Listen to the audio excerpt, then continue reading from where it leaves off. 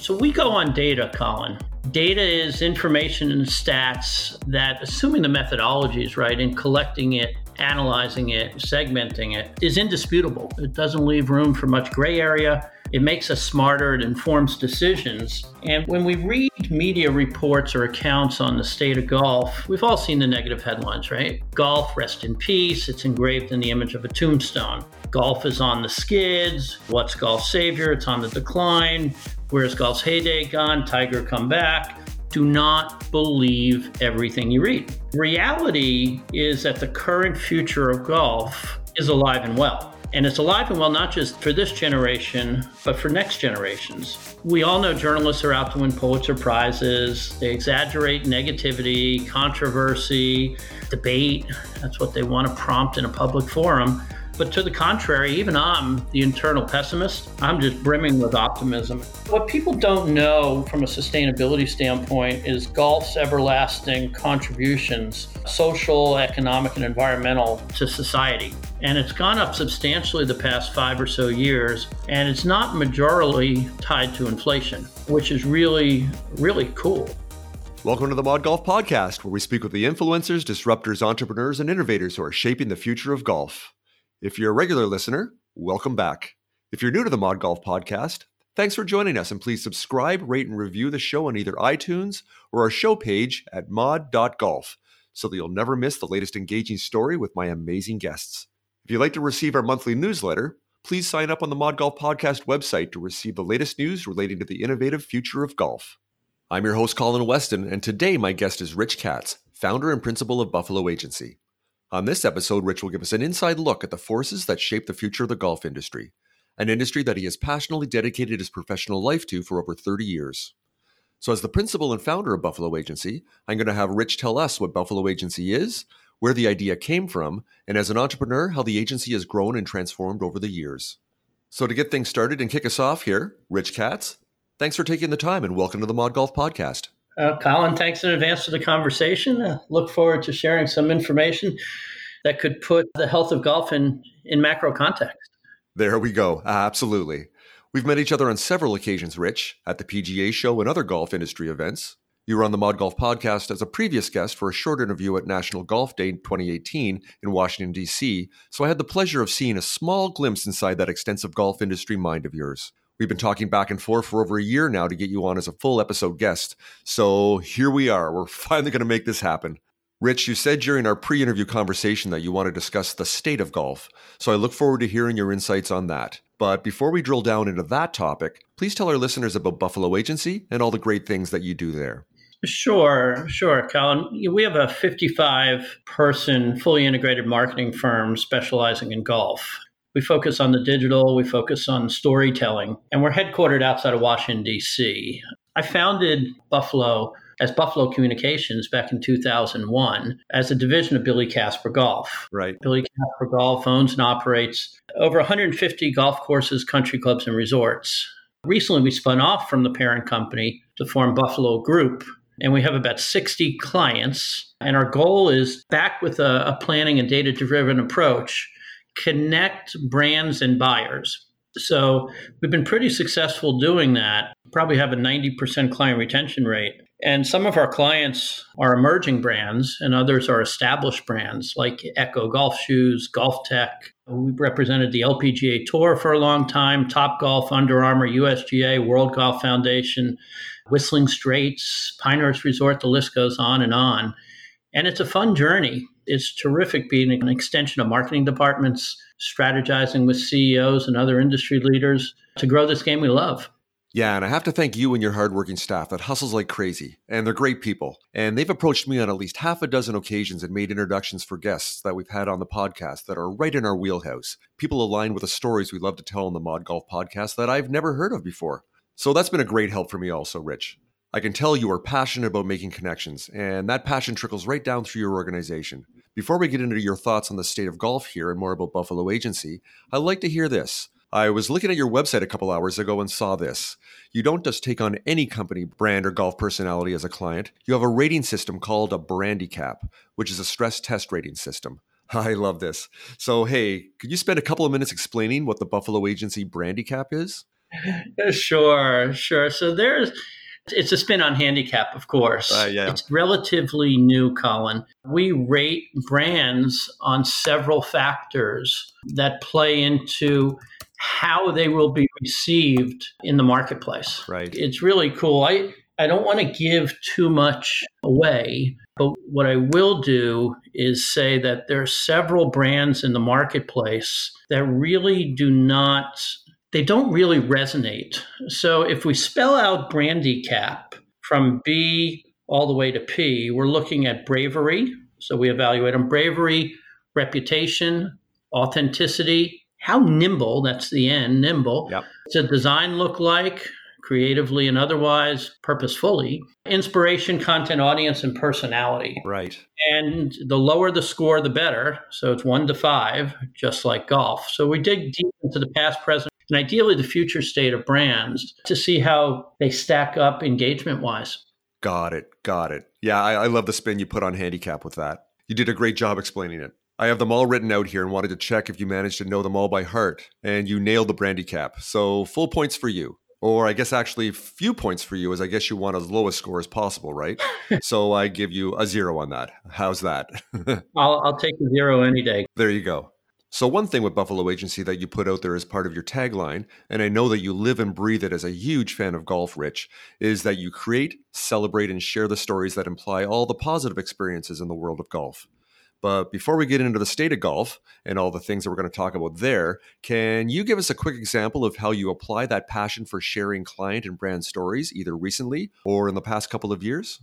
Sure. Let's take the LPGA Tour, for example. There are so many players on the LPGA Tour who have such fascinating lives off the course. We'll call it a million untold stories. Right. So we see them on TV. They play well. They smile well. They practice like crazy. But some are in the wine business. Some have the work-life balance of parenthood. Some have hobbies like knitting. Some speak 8 languages. Those stories are untold, and people are engaged by people. Let's face it, you look at any sport, it all starts with the people who play. Absolutely. Yeah, Colin, without those stories, it's just a bunch of people hitting a small white ball in a little hole from far distances. I love this. I read about that and I watched some videos created by the Buffalo studio, which you have set up now. And it's the human-centric side, those human stories that we're all social creatures and we all need to be connected and find commonalities. And these stories that you're putting together capture that. And I know that you're just scratching the surface here on that, Rich. They certainly do that. So yeah, keep going producing those, which I know you will do. And thanks for sharing the LPGA story with us to put that in context.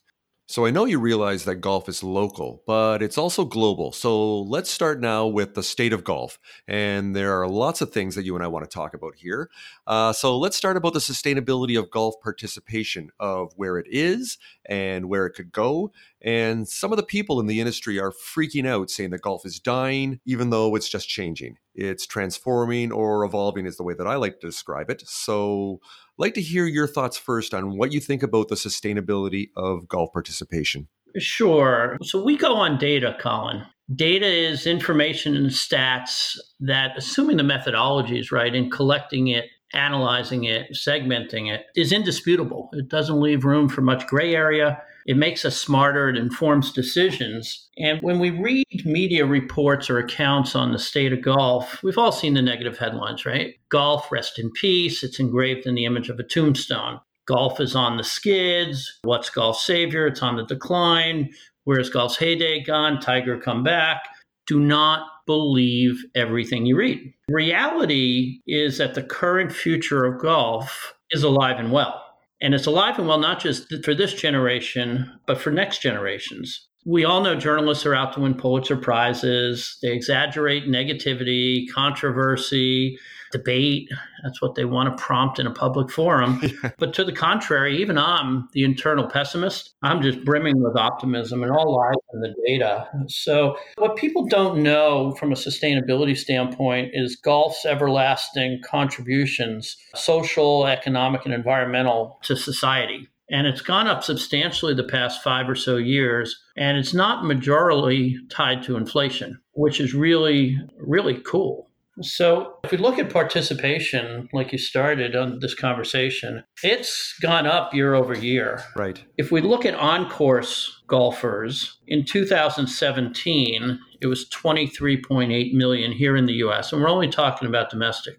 In 2018, it's 24.2 million. So that's 400,000 to the plus side. So golf is also undertaking a new metric, and that's off-course participants. Off-course participants include the following: golf entertainment venues like Topgolf, indoor simulators like Golf Zone, and range and practice facilities. Yes. And that's at 9.3 million here in the US. So if we add 9.3 million to 24.2 million on course, you're looking at 33.5 million, and that eclipses 2017 numbers, which are 32.1 million. So fret not, America. We're on the rise. Yeah, those stats you just shared definitely point to a year-by-year rise in golf participation. So with the on-course participation, if the math in my head is correct, you said about 400,000 on top of the 23 million. So that's about 8% growth rate there from 2017 to 2018, and even greater year to year with those numbers there with on-course plus off-course. And I think in my head again, that would be about what, 12, 13% growth rate already, which is super encouraging.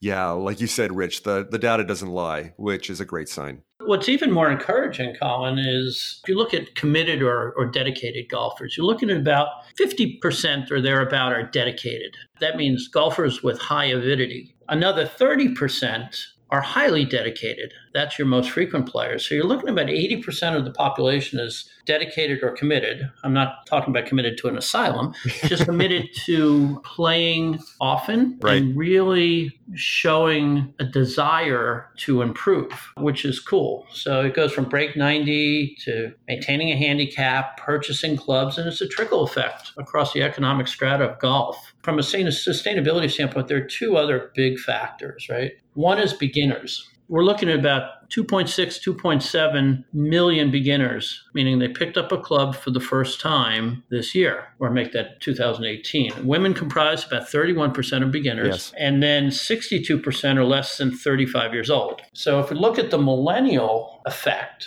and I love the millennial effect because what that does is that indicates lifetime value of golf and golfers is really strong. 1 in 4 millennials who pick up a club for the first time, and we're talking about the 18 to 34-year-old set, 1 in 4 are hooked. It's about $5 billion worth of spend, 6 million rounds played by millennials. It is really cool to see acquisition of golfers outstrip attrition because no one's getting any younger. So that is very encouraging. The other is latent demand. And this is something that I really think is the next coming of golf. So, Colin, how many millions do you think, millions of people in America, do you think have checked the box and says, I'm very interested in picking up a club for the first time? I'm going to say, so we're not counting the people who are already playing. We're talking about, let's say, soon-to-be golfers or people currently refusing to try golf. We're talking about that catchment, right? All right. So I'm going to say 70 million. You're super duper high. Okay. See, I'm the eternal optimist. So I'll pull that number way back and say 11 million. It's 15 million, almost 15 million. There you go. And that's the pipeline of golf. And I think that is a statistic that is massive. It's going to preserve golf's good standing. It's going to keep making golfers better because they're going to be pushed by younger people. And the conversion rate of the latent demand is about 80% from what we understand. Mm-hmm. So do that math, and you're looking at a very vital golf industry moving forward. Yeah, I like when you talk about the latent demand, and we do discuss that in a slightly different way here on the podcast. And a couple of months ago, I had the co-author of Blue Ocean Strategy on as a guest.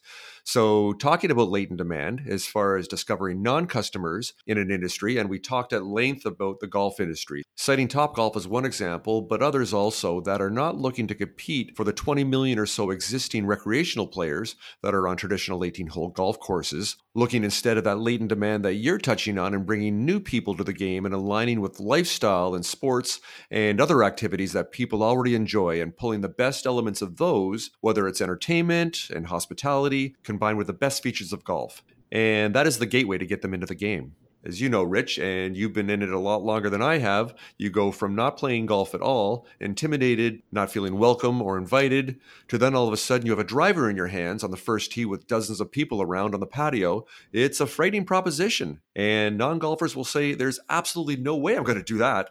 So by unlocking the underserved markets of women, younger people, ethnic minorities, the LGBTQ community, African American and Latino communities, and welcoming them into the game is a massive business opportunity. You're right. Golf has never been diverse. And the beauty of it is we look at the stats from last year and we got clobbered by weather. Yeah. So despite Mother Nature's wrath, golf is in pretty good shape. And if I may, Colin, since you're a Canadian, my roots are Canadian. Canada's in pretty good shape as well. It really is, yeah. Well, it's the third largest market in terms of number of golf courses, just over 2,600. The U.S. is obviously first, Japan second. But we're looking at about 5.7, 5.8 million golfers in Canada, about 6 million rounds. And we all know in the summer, from a per capita standpoint, I mean, golf courses are packed. So that's been up for about 1%.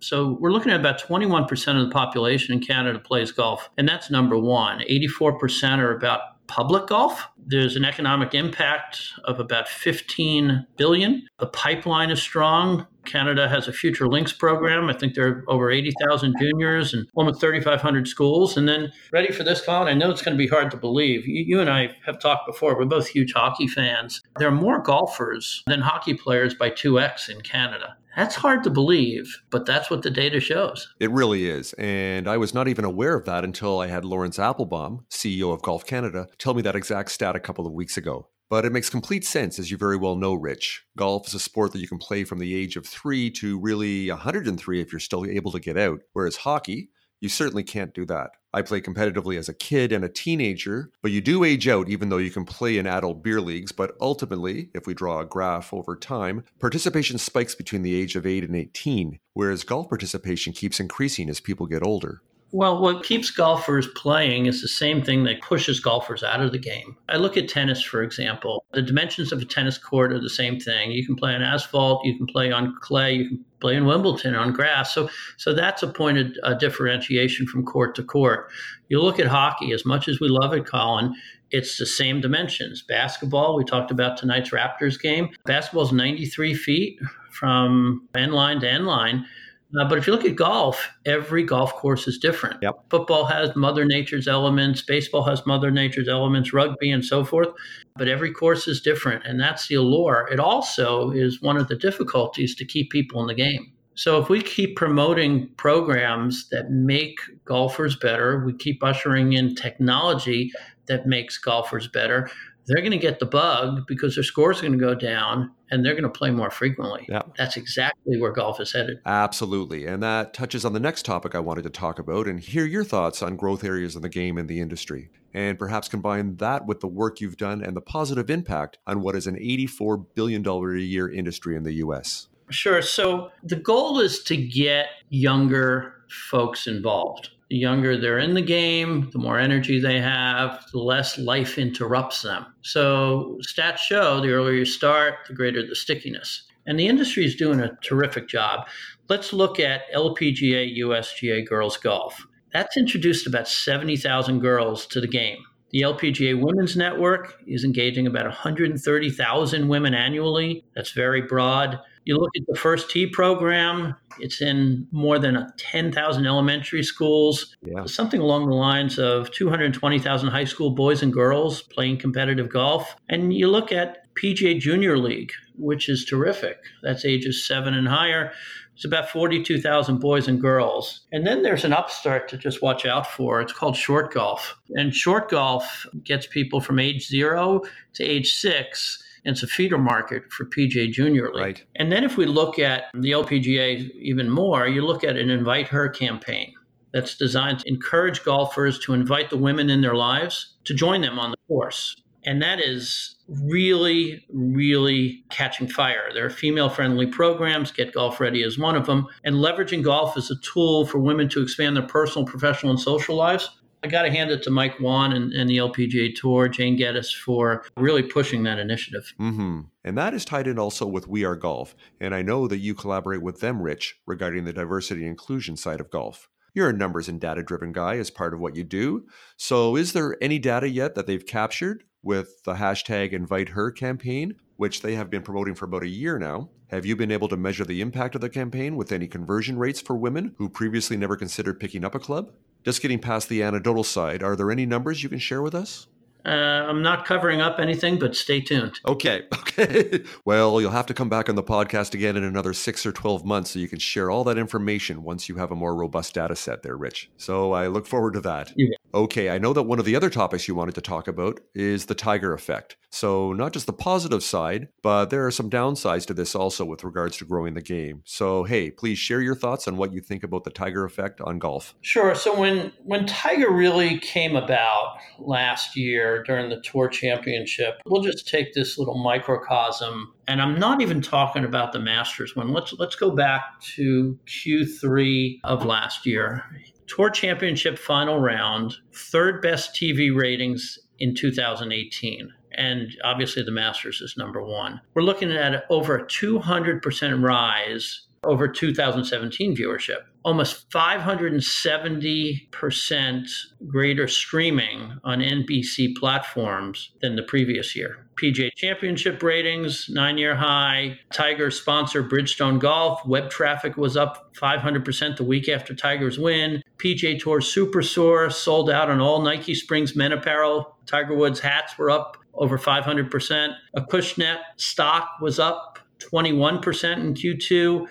11% revenue gain. Callaway earnings were up. Immediate PGA European Tour sponsor interest. It is unreal. So if we go back to Tiger's heyday, when a lot of golf courses were built because Tiger's impact, man, this could be a second coming. Now, to play devil's advocate, do you think there's concern that holding Tiger up as the savior of golf could be detrimental to attracting new participants to the game? For the last 5 years, golf growth has definitely been trending upward, and it's not just one silver bullet solution that has led to its growth. There's been community building and technology, off-course and immersive entertainment experiences to make golf more relevant and align more with contemporary lifestyles. So I have this concern, so I'll put this question to you. Do you think people in the golf industry will focus too much on Tiger's newfound success and forget about all the hard work done that has been crucially necessary to put golf in the good position that it is right now? That perhaps golf industry players will become complacent and take their foot off the gas in other areas to help grow the game? You don't build it and it just comes. It doesn't happen by accident. Yeah. If you look at, for example, the National Golf Foundation does a survey frequently. Why do golfers choose one golf course over the other? Well, number one, it's course conditions. And the GCSAA has best management practices that allows its superintendents to thrive. Number two is playability. And golf courses are being designed and renovated for mixed couples, not Fred couples. And then personal service is next. And golf's born from the hospitality industry, so that's always been high. And then price is left out of the equation if you nail all three. Now, you look at Golf Tech, for example. Golf Tech has over 200 retail centers around the world. Yeah. Its global network and teaching methodologies help shave an average of 7 strokes off golfers' games. That's not the only one that's really thriving and accessible. You look at app downloads, for example. You look at game improvement. Game improvement, for example, 64% of golfers watch instructional videos. The more you watch, the more you absorb, the more you practically apply, the better you play. 47% have used a launch monitor, 22% have used an on-course stat tracker, 70% have used a golf simulator. That just blew my mind. And 50% of all players use a rangefinder. All in all, tech usage is up almost 90% from 5 years ago. Yeah. And golf is more accessible and easier to reserve tee times, to consume golf tournaments, to measure yardages, manage games, receive golf news, golf video games, virtual and otherwise, instruction. It's unbelievable how technology is making golf easier to access and how technology is making better golfers out of those that are scratch all the way to those who just wail at it for the first time. Yeah. Believe me, I wish 25 or 30 years ago that all the content we have access to now, like YouTube golf instruction videos, were available to see the right way to swing a golf club before even taking a lesson at a place like Golf Tech.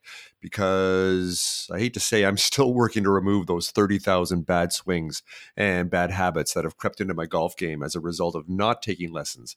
And now I'm slowly removing those. But joking aside, that having access to all these instructional resources from the very beginning and the level of training content you can watch for free is really phenomenal, and it really helps bring more people in by making golf more enjoyable and fun.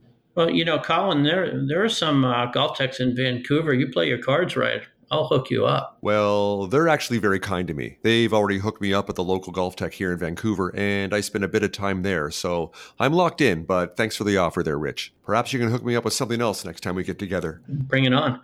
Yeah, we'll figure all that stuff out. So yeah, with the Tiger effect, and that's just one of those things back in the late 1990s, early 2000s, that 10-year period.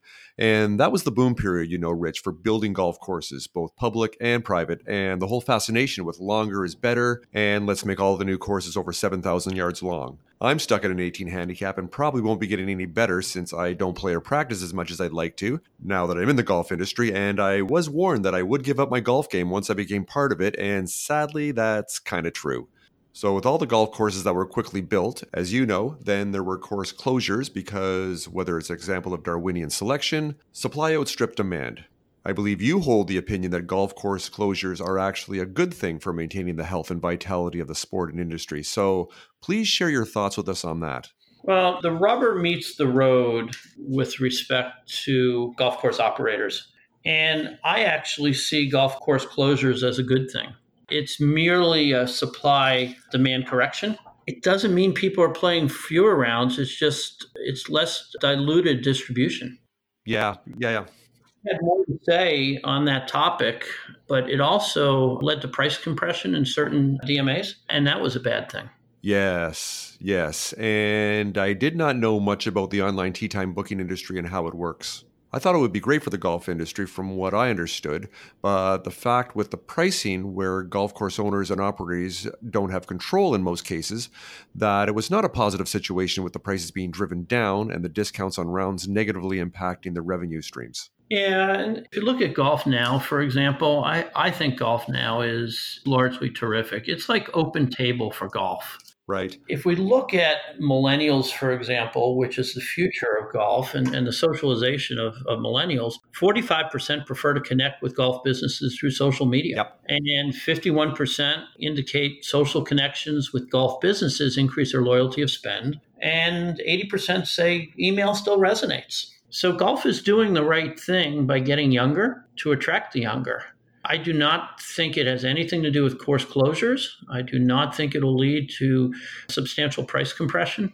It just leads to greater access and people consuming information, invitations, offers through the channels that are more modern day. So golf is adapting. It's getting more contemporary. Yeah, absolutely. And a younger audience, millennials and the generation following them, they're demanding engaging experiences. It really is the experience economy. From some of the research I've done over the last year with millennials, they spend 4 times as much money on experiences as they did on material goods. And that ratio is only going to increase. So with that relating to golf, the approach to service design and customer experience, the paying public is becoming more and more demanding. Golf has to become a frictionless experience across all the touch points, and traditional golf has not been great with that. But it is getting better. So the industry is catering to millennials. The goal is to make golf fun, young, and cool. I can't tell you how many country clubs and even daily fee courses have moon bounces, have paint night, have zip lines, have golf carts and beverage carts looking like Rolls Royces. Cheesy, but cool. So to make golf fun, young, and cool, the connections with BuzzFeed, for example, Barstool Sports, Deadspin, Snapchat even is a strategy to acquire new golfers. Yeah. The beauty of it is, as I see it, we're getting GoPro involved. We're taking some subscription type models and applying it to golf, a la Peloton. There's an Uber for golf. You look at Swing King, for example, a company in golf that has a fully automated video capability for a hole-in-one, so it's not eyewitnesses anymore. You look at Tag Marshall, for example, has a pace-of-play system that speeds up golf. You're looking at Ricky Fowler, looks terrific in orange. Steph Curry is playing. Dude Perfect, my favorite, JT, Jessica Alba. And there are rumors that Taylor Swift is addicted to the driving range. Once that happens and her 100 million followers across social channels, golf could really explode. You look at a millennial task force, it's not just people in the industry that's part of the industry's millennial task force. You're looking at members of Capital One. You're looking at Google, Twitter. They all want to reach the golf demographic because it is pretty coveted. And that's such a great point you make. I've also looked at this for years as golf first needs to get out of its own way and extend beyond itself and into other industries for inspiration to attract non-golf influencers and ambassadors. You mentioned Steph Curry and Taylor Swift, who could really blow golf up. And golf has struggled over the years to attract that natural, authentic, cool factor to it. But now you have so many professional athletes and celebrities who are so highly revered with massive social media followings. That is part of the secret sauce to really attract people to golf. Young basketball fans are going to say, if Steph Curry thinks golf is cool, then I'll give it a shot. Where if you're an inner city kid that doesn't have access to golf or doesn't know a single person who plays, and Sandy Cross, who I've had on the podcast, she uses this line when discussing the diversity and inclusion work she does for the PGA. In order to be one, you need to see one. You need to see someone playing golf that looks like you, sounds like you, dresses like you, has a similar cultural background to you. Someone who comes from where you come from and gives you the confidence and the desire to feel welcome and try golf for the first time. I believe this is really helping to change mindsets too. You're right. And the beauty of millennials, a lot of millennials are just conscious of the environments they're in. And I'm not talking about the greatness of an 18-hole walk with nature. I'm talking about millennials wanting to give back. And golf is known for that. And then millennials wanting to engage in healthy practices. So if we look at golf's longstanding history of giving back, the values of sportsmanship, respect, and integrity inherent to the game, it aligns with millennials who want to give back, and billions of dollars are already raised through charity activities. That's an entry point for golf as well. So if we look at golf and charity, we're looking at, I think it's about $3.9 billion that golf has given to charities. I think it's somewhere along the lines of 12 million people in America have participated in, we'll call it charity tournaments and outings, philanthropic events. The USGA has awarded about $40 million in grants to environmental and turf research. PGA Tour is almost at $3 billion annually. $3 billion raised for charity. And if you look at golf raises more money than, I believe it's the NBA, Major League Baseball, NFL, and NHL combined. And millennials love it. And millennials are also the key, you got to get them young, to overcoming the epidemic of sedentary ways and obesity in America. So if you look at the health benefits of golf, and I know we're jumping around here, but I want to get everything in. Walking 18 holes is about a 3.5-mile run or a 5-mile walk. Burns up to 2,000 calories, 10,000 steps, which I believe is the daily guidelines for a healthy you, and it decreases the risk of more than 40 major chronic diseases. Does it get much better than that? Probably not. Positive impacts on cholesterol, body consumption, metabolism, decreases the risk of anxiety, depression, dementia. It benefits self-esteem and worth. And watching tour players has an inherent encouragement among fans to live healthier lives. All this is coming together and hitting millennials between the eyes in areas that mean the most to them.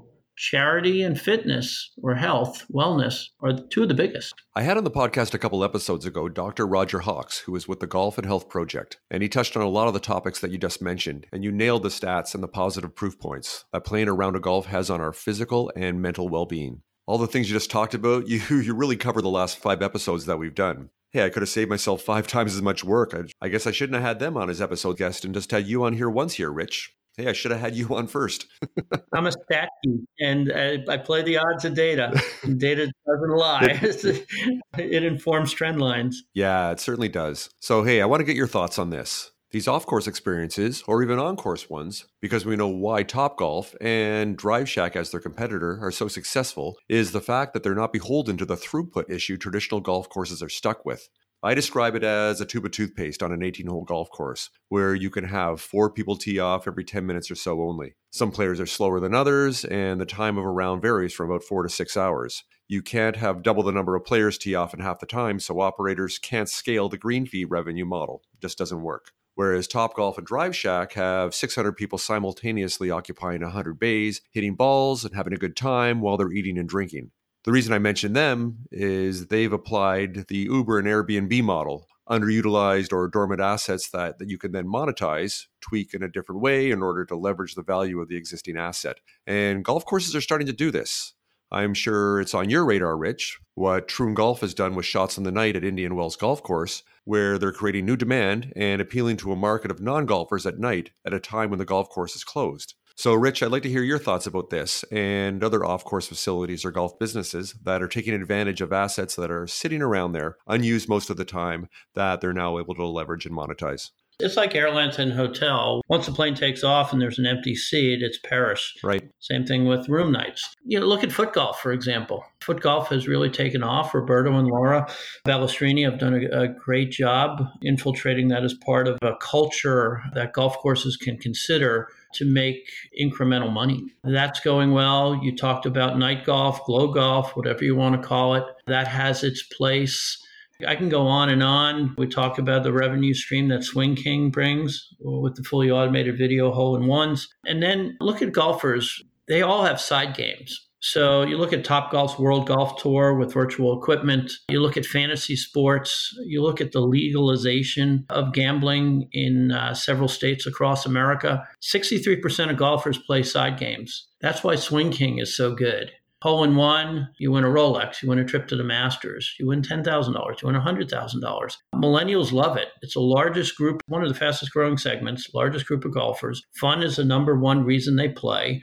If foot golf, glow golf can infiltrate it, if we can have side games through apps, if we can have Match.com for golfers, man, revenues are going to go up. Yep, absolutely. And there are other industries too besides golf that have struggled the last decade or so to crack the nut on how we are going to appeal to a younger audience. Because the customer we have is aging out and we're just not aligning our product, service, or experience offering with what a new and more diverse audience wants, which is something more engaging and social. I'm sure you've seen this too, Rich. And one that's really struggled with this is the casino gaming industry. And I know that the Nevada Gaming Commission is struggling with this also. They're looking for more interactive and immersive skills-based gaming where, in a way, you're betting on yourself rather than passively pumping coins into a slot machine, which millennials do not want to do. It doesn't align with their lifestyle at all. So it's dying. It's really exciting to see in golf, whether it's putting gamification or other golf-centric experiences that you can enjoy indoors.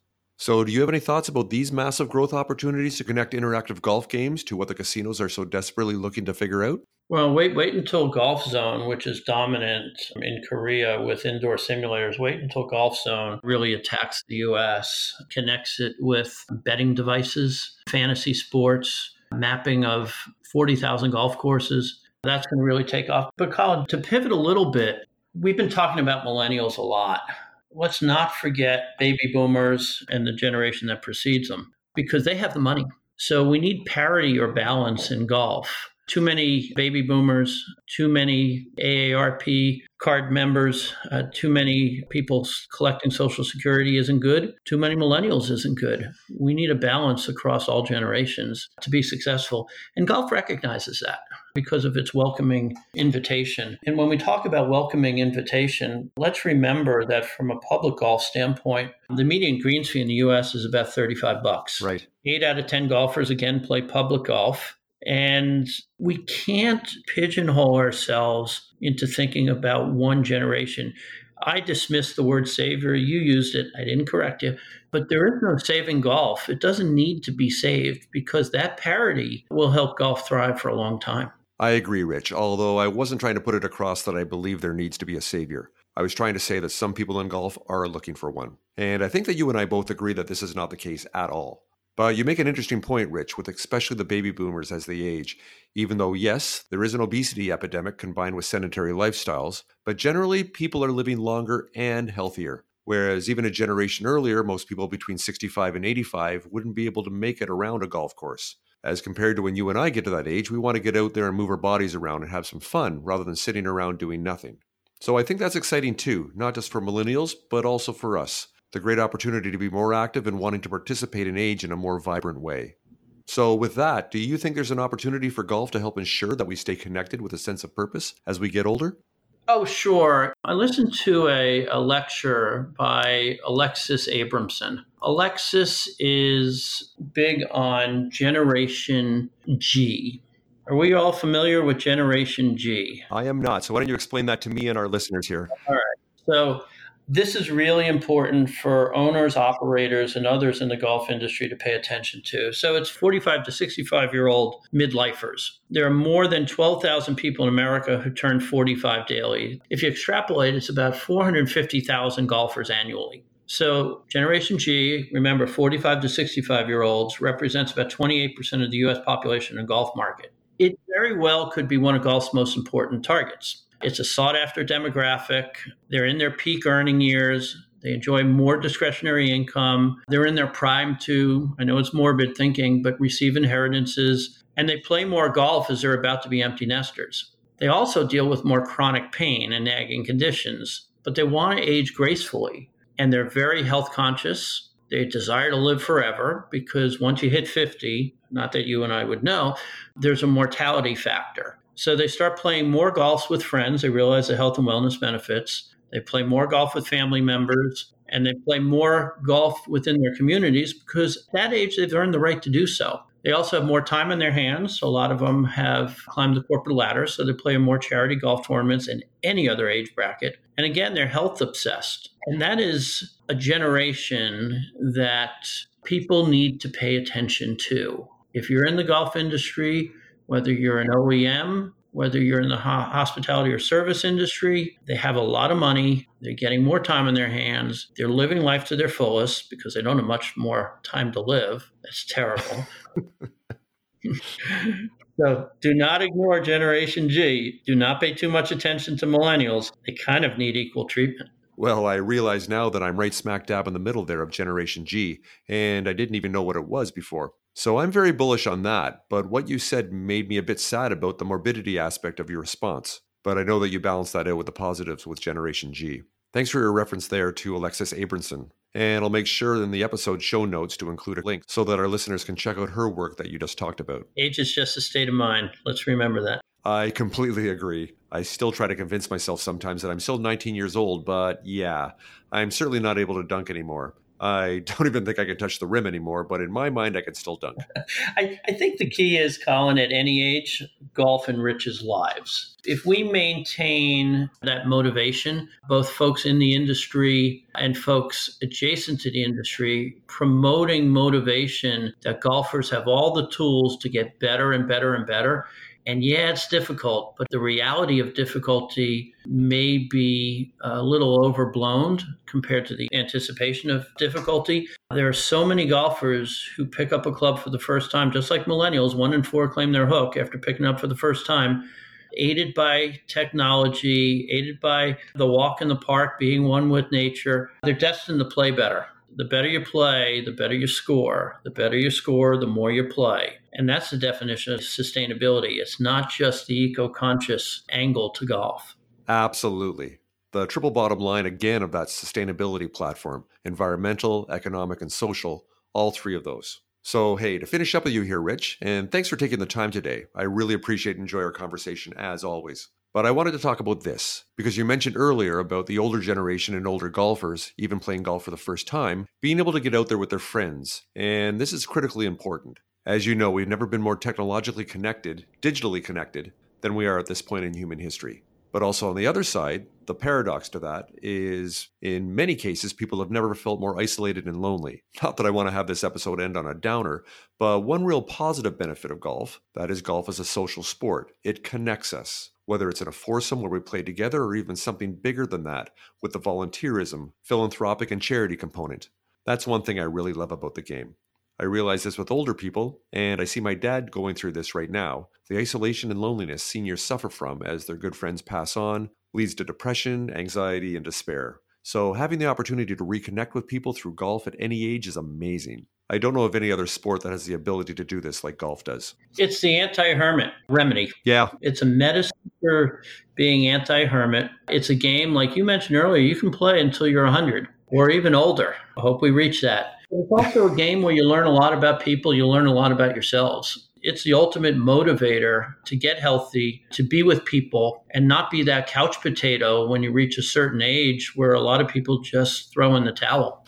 That's a great point, Rich. We have to keep moving our bodies around. It's good for us physically and it's good for our minds.